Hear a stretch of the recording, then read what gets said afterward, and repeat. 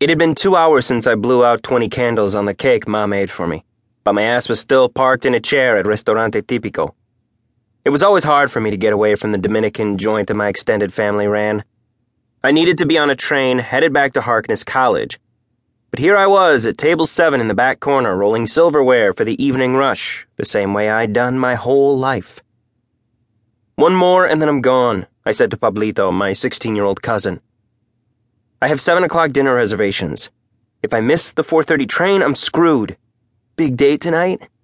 "Yeah, it's actually her birthday too." "No shit." Pablito grinned as he applied yet another of the self-adhering bands we used to hold the napkin around the knife and fork. "So I'm gonna sling food all night and go home smelling like the friar. You're getting a nice dinner, a bottle of wine, and then," he made a lewd hand motion, "some happy birthday to you." Jesus Cristo. I was not about to share the details of this evening's plans with Pablito or anyone else. "At least you got an hour's worth of labor out of me." I set a silverware roll on top of his pile. "Don't forget your present," he said, casting an eye on the vintage money clip my mother had given me for my birthday. It was sterling silver with an Art Deco design. "I know why your ma chose that for you." "Yeah?" I tucked it in my pocket. It was no mystery why Ma gave it to me. I loved old things. She'd chosen well, and I thanked her. "No place to hide a condom," Pablito snickered. I had to grin, because the kid made a good point. But looking out for a dozen younger cousins was a part of my life, so I felt obligated to add, "You're not supposed to keep them in your wallet anyway." He shook his head, like it would matter. "Check, please." I could not talk about sex with my 16-year-old cousin. Not today of all days. I tossed one last silverware roll onto the pile and stood. "Tengo que irme. Gotta run." He returned my fist bump. "Go on then. Back to the good life. Don't think of us, the little people." I cuffed him on the head, then ran into the kitchen to kiss my ma goodbye. She wished me a happy birthday, and I thanked her for the cake and the present. "Bye. I need to go. I'm taking Allison out tonight."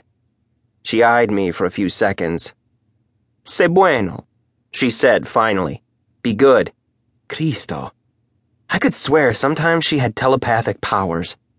When my mother got pregnant at 19, my so-called father had married her, but when I was a few months old, he'd gone back to his people in Mexico for a family funeral, and never came back.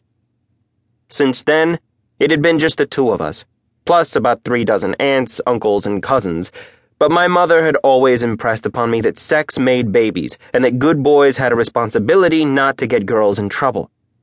My mother would not approve of what I had planned for tonight. "I'm always good," I told her. True statement. I planned to be very careful with Allison. Every single time. I hoped there were many times. Before I left, my mother unleashed one last bit of Catholic guilt. She asked if I was coming home for my cousin's christening in November. I wasn't sure. She reminded me they were short-handed at the restaurant, a familiar guilt trip since I'd decided to go to college outside of the city, and she told me to have a happy birthday. The last thing I could do. I kissed her cheek one more time and ran out of there. The Metro North train from 125th Street wasn't crowded, and I got a seat to myself.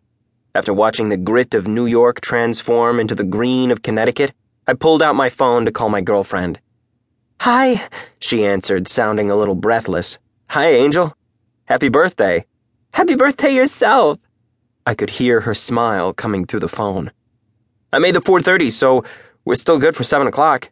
"I was just thinking about you," she said in a quiet voice. "Yeah?" I hoped she meant it in a good way. "I love you, Raph."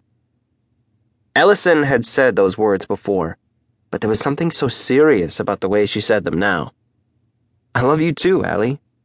"Tonight is going to be great." Warmth bloomed inside my chest. There had been too many moments during the past 6 months when I doubted Allison's feelings for me. It was just so gratifying to hear she was looking forward to taking the next step. "I can't wait," I whispered. "I hope dinner doesn't take too long." She giggled. "See you soon."